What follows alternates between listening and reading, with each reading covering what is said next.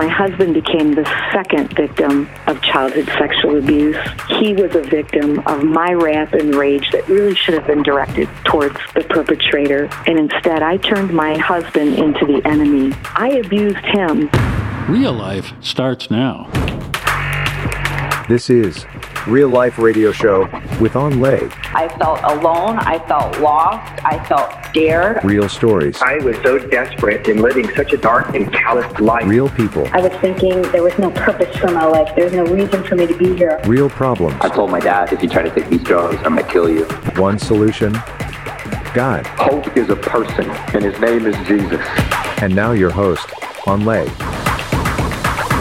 Hi, this is Evangelist Anh. Welcome to the Real Life Radio Show, where we're going to talk to real people who had real problems, but found answers in a real God. Lately, we've been talking about how secrets eventually reveal themselves throughout our lives. Now, listener discretion is advised, as the content we are sharing is intended for mature audiences only. Now, sometimes we try to keep secrets not for ourselves, but to protect others' bad behavior, because oftentimes, we don't know what to do with secrets that someone wants us to keep.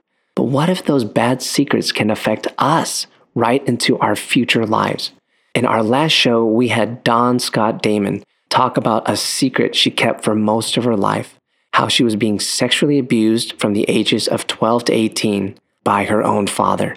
She described how she stuffed her emotions down from all the abuse and never did much about it for fear of what her dad told her would happen if she had shared with anybody else. She told us how her dad denied it when confronted when she was younger. Today, she's going to talk about how she jumped from that abusive relationship with her father into another relationship with a man where anger and rage from her past started to manifest. Dawn, thanks so much for joining us again. Yes, thank you for the opportunity to speak once again. Appreciate it. Dawn, it is so good to have you back with us. And man, this is pretty heavy stuff we're talking about here, and we're moving through it, so possibly this can help another person going through the same thing. Dawn, I understand your family tried to go to church when you were younger, but kind of just for show. So did this abuse distort the way you viewed God? Well, yeah, very confusing, because we would pray to our Heavenly Father, and I couldn't help but think, well, if my earthly father is like this, a Heavenly Father who can see me all the time, who knows what I'm doing, that didn't feel comforting. That felt very scary and intrusive. And so I was very confused as a young girl. Somehow I instinctively knew that my dad was a broken man. My dad was also an alcoholic, and we experienced that many times. My mom would load us up in the car because my dad was missing and he didn't come home in time for dinner, and we'd start bar hopping looking for my dad.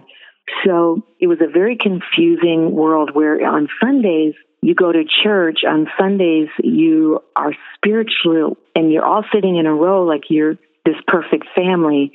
But during the week, it's like a bomb went off and there's fighting and there's bickering and there's abuse.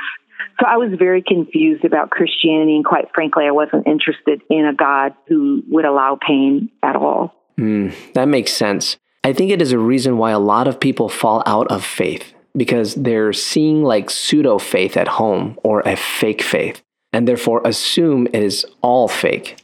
But wow, I understand you eventually got away from this and you jumped into a marriage in your young adult life, and that brokenness followed you right into that marriage. Tell us about your experience. Right. So, we think it's over when it's over, if you know what I mean. And I discovered, no, it is not over when the abuse is over. It's just starting. I was so frozen because of the abuse. And I still have that same feeling that I had before. Like, why in the world would you let someone abuse you? Why wouldn't you scream? Why wouldn't you say no? Why wouldn't you fight? Why wouldn't you tell? Because you learn to freeze at such a young age that your voice is stolen from you. Your choice is stolen. You're trapped. You have no choice. You're a sex slave. You do whatever you're told because you're manipulated, you're fearful, and your fight has been stolen from you. So when I got out of the house, I thought, oh, great, it's over. I married this guy, which, you know what, I love him, and he's the father of my children, and so I love and respect him, but we had no business getting married. I got married at 18. He was 22. I was getting married to get out of the house. Right. And what I learned is that the abuse did not end just because I left the home. I was tormented with anger and rage, and I let that out at this poor young man who had no idea what he just married into, the special needs wife, if you will. He thinks it's just going to be, hey, we're going to have hot, steamy sex. It's going to be great.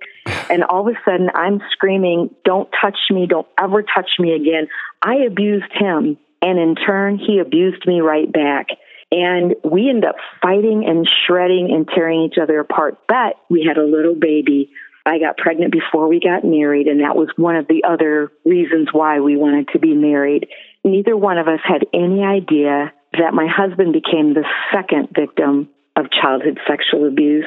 He was a victim of my wrath and rage that really should have been directed towards the perpetrator. And instead, I turned my husband into the enemy, and I went on the attack, or I became a victim. I was victim or villain in between, either crying because he hurt me or attacking him. That was the brokenness that we experienced early on in our marriage. We survived 28 years, and there's a story there too. That makes sense. And I think there are some who can relate to that. However, I understand that your husband had an encounter with the true and living God of Christianity, and that led to you having an encounter with God. What happened? Yeah, he found religion, is what I used to say. And he would go to church, and I'd stay home. I was so mad that he would go to church. I just resented that so much. And then he was stuffing it down my throat, I thought. Wow. And one Sunday I went with him just to keep him quiet and keep him from nagging at me. And God got a hold of my life and spoke so directly to my heart and to the inner child, really, that broken woman, that broken young girl that was inside of me. I know now it was the voice of the Holy Spirit whispering to my heart. But I felt such love and such healing and such acceptance that this wall that I built around myself, this impenetrable fortress, I was locked down like Fort Knox. It came crumbling down in a moment. Wow. And vulnerability hit my life for the first time. I could put my fist down. I wasn't standing ready to punch somebody out. That anger melted, and God got a hold of my heart. Wow. And the first thing that happened is I ran to my husband, and we wrapped our arms around each other, and we sobbed and we sobbed. And in that moment, God brought a healing. Now, we went on to experience some other difficulties in our marriage, and my marriage did end up coming to an end. But in that moment, I saw that God did have the power to heal us, and that was his heart, to put this marriage and this family back together. And for a while, we experienced real wholeness. Wow. So though the marriage wasn't saved, it sounds like both of your souls were in that process. I mean, it sounded like the walls of your family were falling all around already, including your heart of stone. But then it sounds like Jesus changed that to make you softer, to bring genuine healing to your past. So how does this healing with Jesus express itself in your life today? Well, God is such an amazing healer, and you can go to all kinds of doctors and psychiatrists, and I wholeheartedly believe in that, and I embrace any form of healing because ultimately it all comes from God. But I ask God, I want to be whole, like authentically whole, Lord. And if you're really who you say you are, then you can do this for me. And that started a journey. It was not overnight. The freedom in my heart was overnight, but then the working out of that was a journey. It was a process. Forgiveness was a process. I started a support group. I went in and I was a member of a support group and cried and cried and cried as layers of layers and layers of secrets and abuse and pain and lies. Lies like ropes tied me up. I was tied up in one lie after another being loosed from my life. And that took many years. And the reason why my marriage didn't survive is because during that process of healing, my husband experienced a lot of brokenness. I struggled with intimacy. I just flat out struggled. I've been set free in that. My husband today and I experience wonderful freedom, but husbands long for that intimacy. And the woman who's been abused, that's one of the primary areas where she will struggle, is in freedom in the sexual area.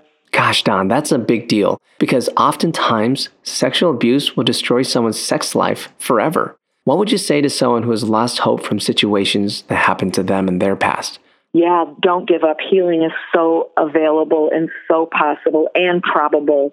You just have to get help. It won't be done in the hidden secret place. is going to be done through the healing of friends, resources, help, and talking. All of that is available, and it's so worth it. And to a husband who's listening, don't give up on your wife. Freedom can come. Be an ally in her healing. Dawn, that is amazing. Your message is like a beam of hope in a dark world. Thank you for being real and raw with us today. And I know someone's life is going to be changed forever if they find this healing that you're talking about. Thank you so much for being with us on the show. Absolutely. Hold tight. I have some deeper insight on how to get this healing right after the break. Hey guys, it's me again. Let me be real and upfront with you. People are calling in and getting saved and set free by the power of the gospel that is preached on this show through powerful testimonies. I remember one night I was working the phones and a man in about his 30s called in. He was a business owner who was addicted to cocaine and he was living in California. He said he was driving and he heard our show about a former drug addict and he felt convicted that he wasn't living his life right and he gave his life to Jesus that very night. To me, this is a powerful reminder that God is moving through this real and raw show to touch the lives of others. Will you help us reach other cities all across America? You may be able to donate maybe $5 a month, maybe $10, some of you $25, maybe more. Anything helps. Help us to spread the gospel to America as we are believing for a great harvest of souls for the kingdom of God in this time and in this era. But we can't do it without you. Don't just sit there. Go to awakeningthenations.com and join the movement to get these testimonies to help others. More Real Life starts now. Welcome back to the show. We're going to go deeper into what you just heard. So what do you think about this? Dawn had so much stolen from her, but you heard from her how God restored her. You might say, is that even possible? And where is the evidence that God can or even will restore past trauma? What about you? Have you endured something in your past that was stolen from you? Maybe you're even angry inside for what has been done. What do you do about that? If that's you, I have good news for you. It's written in ancient scriptures in Joel 2:25. So I will restore to you the years that the swarming locust has eaten, the crawling locust, the consuming locust, and the chewing locust. It is written here where God is speaking to his people that he had a promise to restore them if they return to him. You see, when we are in a relationship with God, he will restore us from the trauma from the past, present, and even future that we would ever go through. But it's all dependent upon proximity to God and returning to him. It isn't because God would want to hold back healing from you. It's because we need to come near him. If that's you and you don't feel near to God, let me pray with you. We can change that right now. Lord Jesus, we come to you. And I'm praying for the person right now who's feeling like so much was stolen from them and they do not feel close to you. Lord Jesus, we repent of our past. We surrender to you. And Lord Jesus, bring that healing even now as I'm speaking. I hope you're blessed by this testimony, and I know that your life was touched. If you want to know more about us or to make a tax-deductible donation, please check us out at awakeningthenations.com. That's awakeningthenations.com. See you next time.